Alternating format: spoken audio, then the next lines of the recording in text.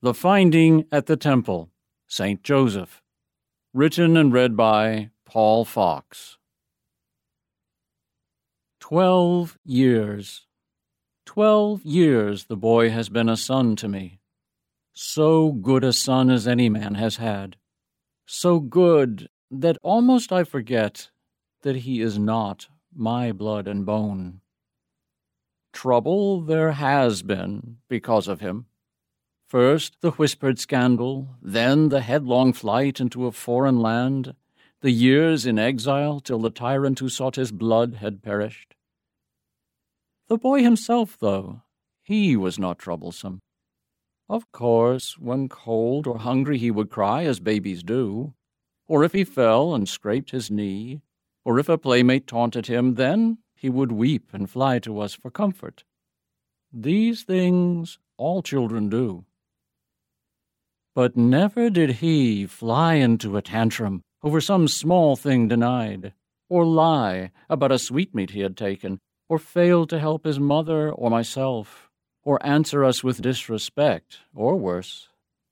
Such things I've seen all other children do, but never him. Some thought him simple-minded, so utterly straightforward and so peaceful as he was. But others saw, as I did, that his tranquil surface hid a fearsome depth. How quickly he grasped things well beyond his years, or even mine. How perfectly he did each task he set his hand to. The little children loved him, and the dumb beasts trusted themselves to him. 12 years, the perfect son. Now this. The long-awaited trip up to Jerusalem in caravan with relatives and friends. And often, on the way, he'd be with other children, or visiting his aunts and uncles, or lending a hand to some old granny. And so, when Passover was over and we made our way with kinsman and with neighbor, we were not troubled that we did not see our boy. Surely he was with that group of children up ahead, or helping a lagging mother with her brood of little ones, or ministering to some poor donkey that's gone lame.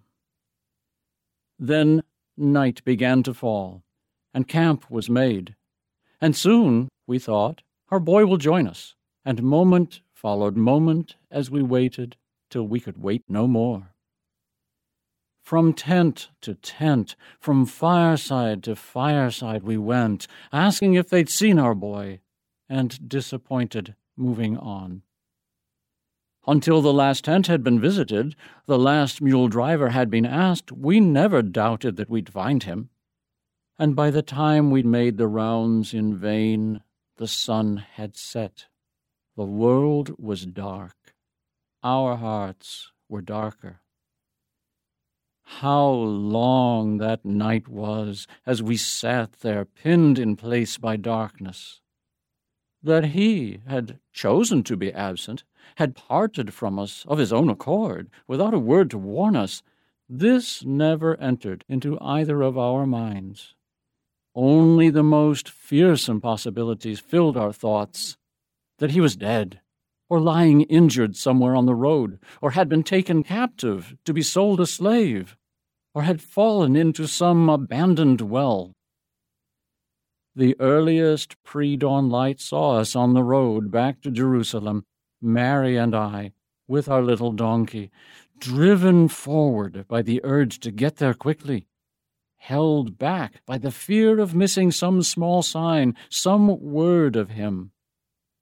Then, in the city, retracing our every step, entering every inn, visiting every market, stopping at every home of distant relative or friend in hope of finding him. Then, up at last onto the vast and crowded Temple Mount, surging with worshippers and with hawkers crying their wares, selling their doves and their lambs. And where is our dove? Where is our lamb? And then, passing by a portico, Mary halts abruptly, cocks her head. His voice! She's sure She's heard his voice, and in a moment, yes, I hear it too. We turn to enter, find a crowd of learned men, and there in their midst he sits, unharmed, untroubled, calmly debating points of law like a seasoned scholar, while men my age and older, wearing garb that marks them out as students of the law, hang on his every word and nod, and ask him questions, and nod again at his reply. The fear and anguish that had been my life that endless night and all that day now turned to fury. How could our perfect boy have done this thing to us? How could he have done this to his mother? But Mary, sensing my rage, touched me on the arm. "Let me speak to him," she says, and at her touch the anger dissipates, and in its place is only sad confusion. We step forward now, enduring glares from the assembly. We, dusty peasants from the north, what had we to do here in this learned crowd?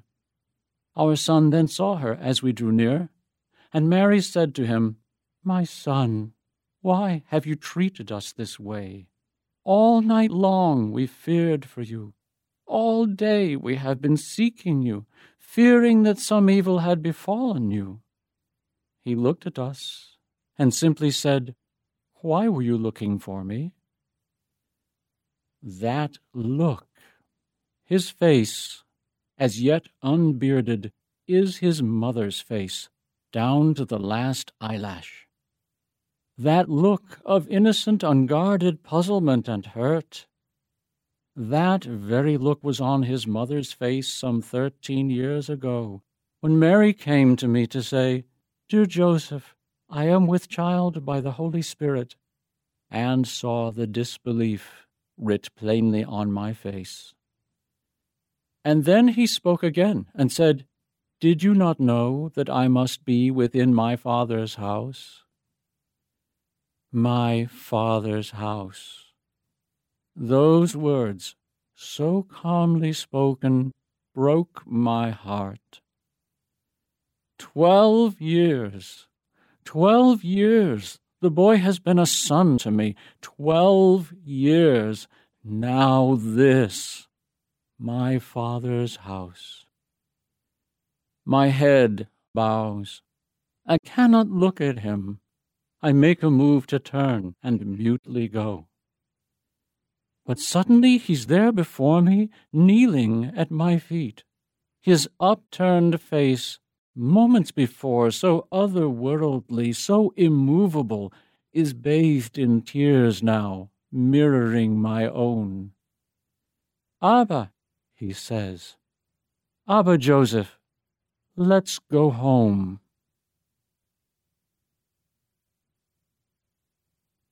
Used by We Are One Body Audio Theater, with the permission of the licensor, granted under a copyrighted license agreement. A production of We Are One Body Audio Theater.